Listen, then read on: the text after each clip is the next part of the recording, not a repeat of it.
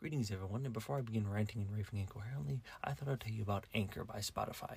It is the easiest way to make a podcast with everything you need to do it all in one place. And believe me, if I can do it, anybody can do it. Anchor has tools that allow you to record and edit your podcast right from your phone. And when you host through Anchor, you can distribute your podcast through listening platforms like Spotify and Apple Podcasts, and even more. It has everything you need to make a podcast all in one place. And best of all, it's free. That's right, Anchor is free, and who does not like free? So if you're interested or you want to make your podcast today, download the Anchor app or go to anchor.fm to get started. That is the Anchor app or anchor.fm to get started. Greetings everyone, and welcome to another drunken car review. In my last episode, I explained my whole situation regarding why you're not going to be hearing my car rumbling in the background anymore. That was a bit of a short episode just to kind of get you back into the swing of things. But today we're going to be doing a full in-depth review because today, or rather I should say a couple weeks ago, Toyota, one of the bigger automotive brands, announced a new replacement, or rather a refresh for one of their more popular vehicles. The brand new 2022 Toyota Tundra. Now the Tundra has always been a bit of a poor man's truck, if you will. Now we all think of brands like Ford and Ram and Chevy, but Toyota's always been the kind of the cheap offering, the economical offering, and it's always been a little bit stripped down. This newer model attempts to rectify a lot of those problems by basically beefing it up.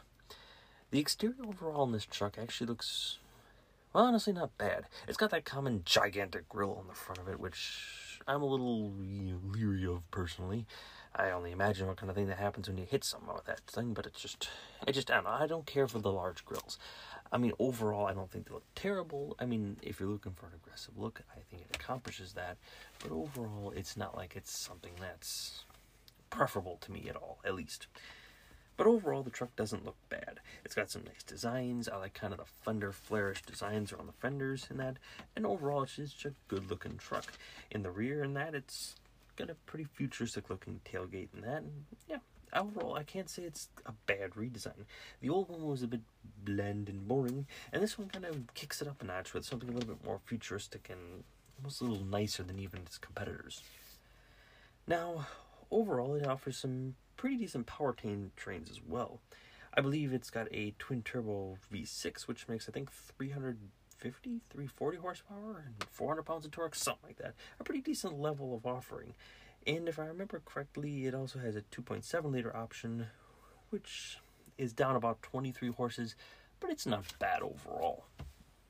But the big deal of this thing is the extra 48 horsepower you can get out of the V6 paired with a permanent electric motor, whatever the hell that means, with a 10-speed automatic. This adds to 437 horsepower and I think closer to 580 pounds of torque, even 13 more than Ford's Power Boost.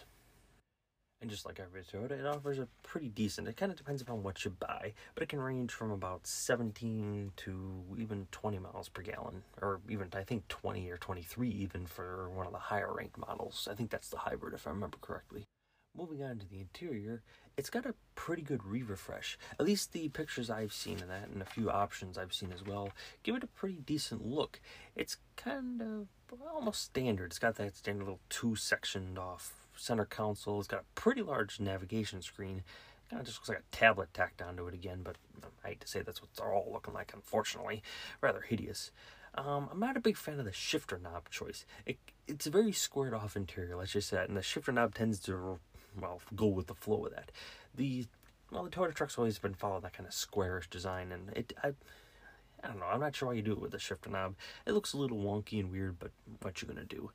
I like the fact they still included knobs and buttons in the thing because, well, I don't believe in full touchscreens as I think it's stupid and useless. And overall, I think the only other complaint otherwise I could have is I think that the center console screen for the tachometer and all that stuff that people actually care about, well, that is about a fraction of the size of a normal vehicle. Normally it kind of spans the whole dash, but this barely looks like it's wide enough to fit in the steering wheel. It's a little tiny overall. It's got some pretty decent wood grain trim kind of looking stuff and a kind of pretty nice interior.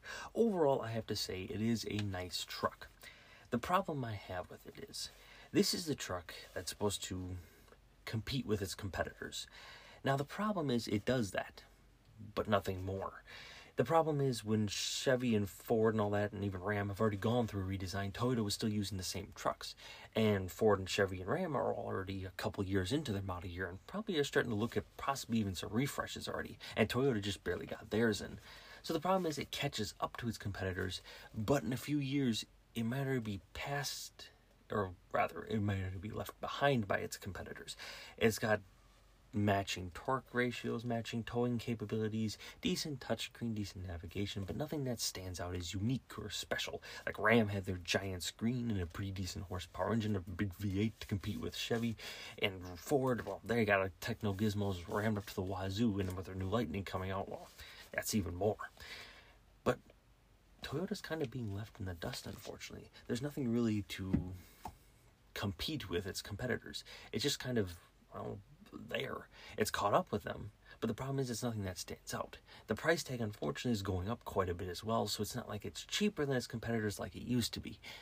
Overall, I'd say the truck is good. I'm not going to say it's great. I'm going to give it an average score because at the end of the day, it's about the same price and about the same options and about the same everything for all its competitors. Nothing stands out. I wouldn't say anything's unique. Overall, like I said, average score. Personally, I'm just not impressed with it. Don't get me wrong, it's a great looking truck. Even the interior is pretty decent, but it just doesn't stand out. Now on to some automotive news, shall we? Nissan.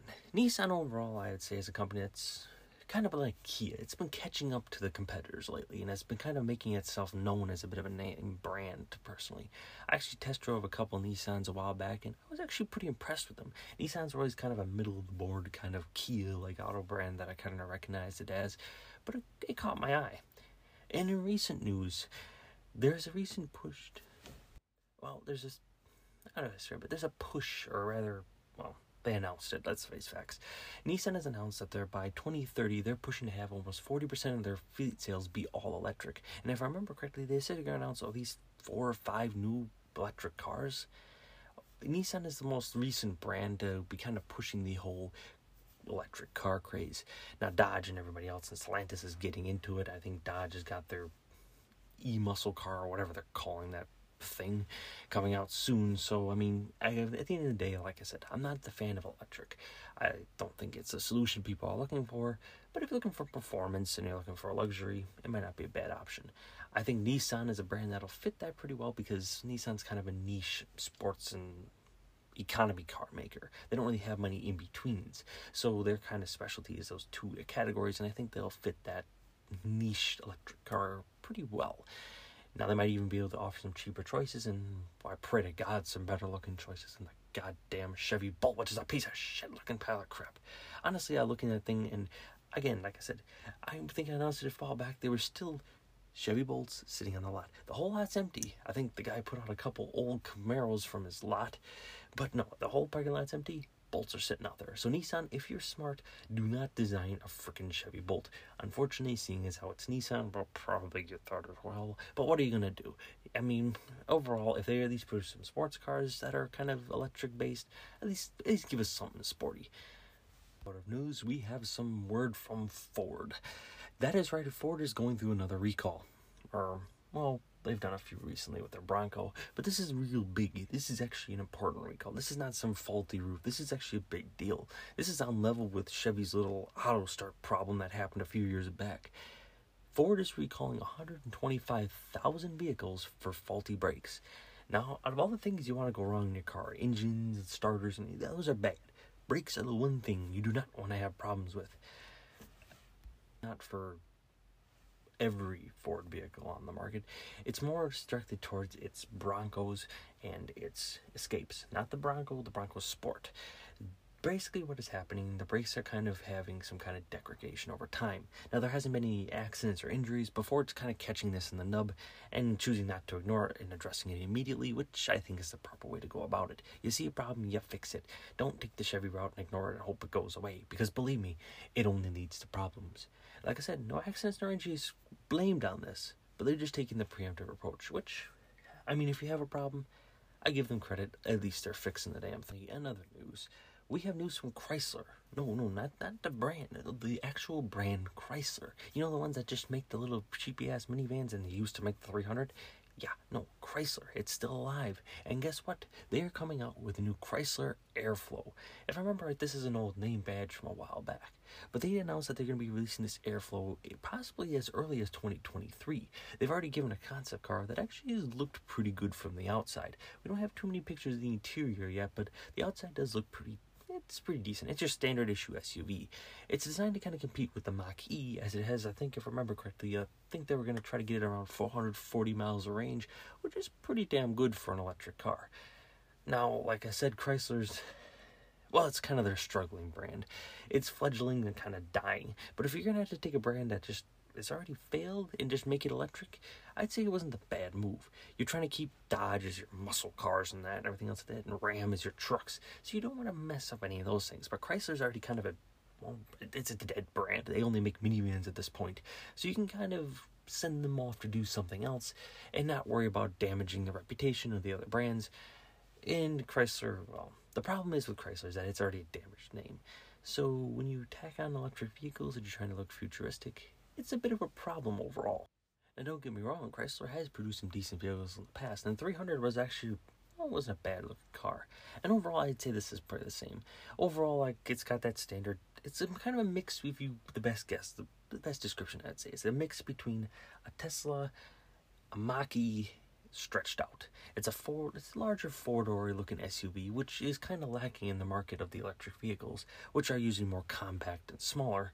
So if they kind of fit that niche market, it might not be a bad move from Chrysler, considering the fact they have, well, all the moves in the world because they haven't made a move in years.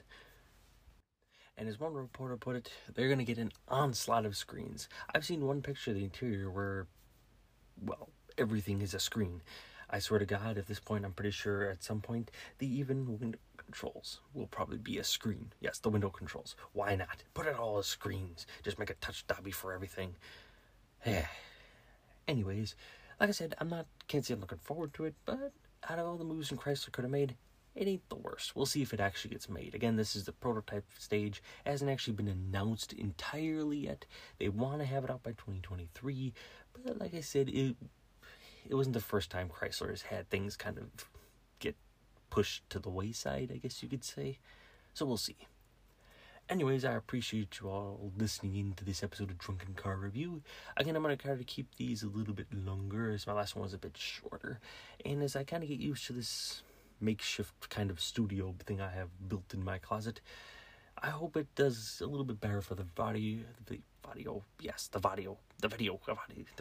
I'm not making listening. The audio, yes, the audio quality is hopefully a little bit better. And you can listen to my insanity a little bit, well, easier not listening to a car rumbling engine. Anyways, now that I've ranted on for another 3 minutes and taken up more time, I appreciate you all listening. I hope you all like and subscribe, or if you want to, leave a comment. I would greatly appreciate it. Again, thank you all on, for example, Apple Podcast, if you're listening. You seem to be taking the lead on my viewership quality. Anyways, I hope you all have a great day and a wonderful night. Goodbye, folks.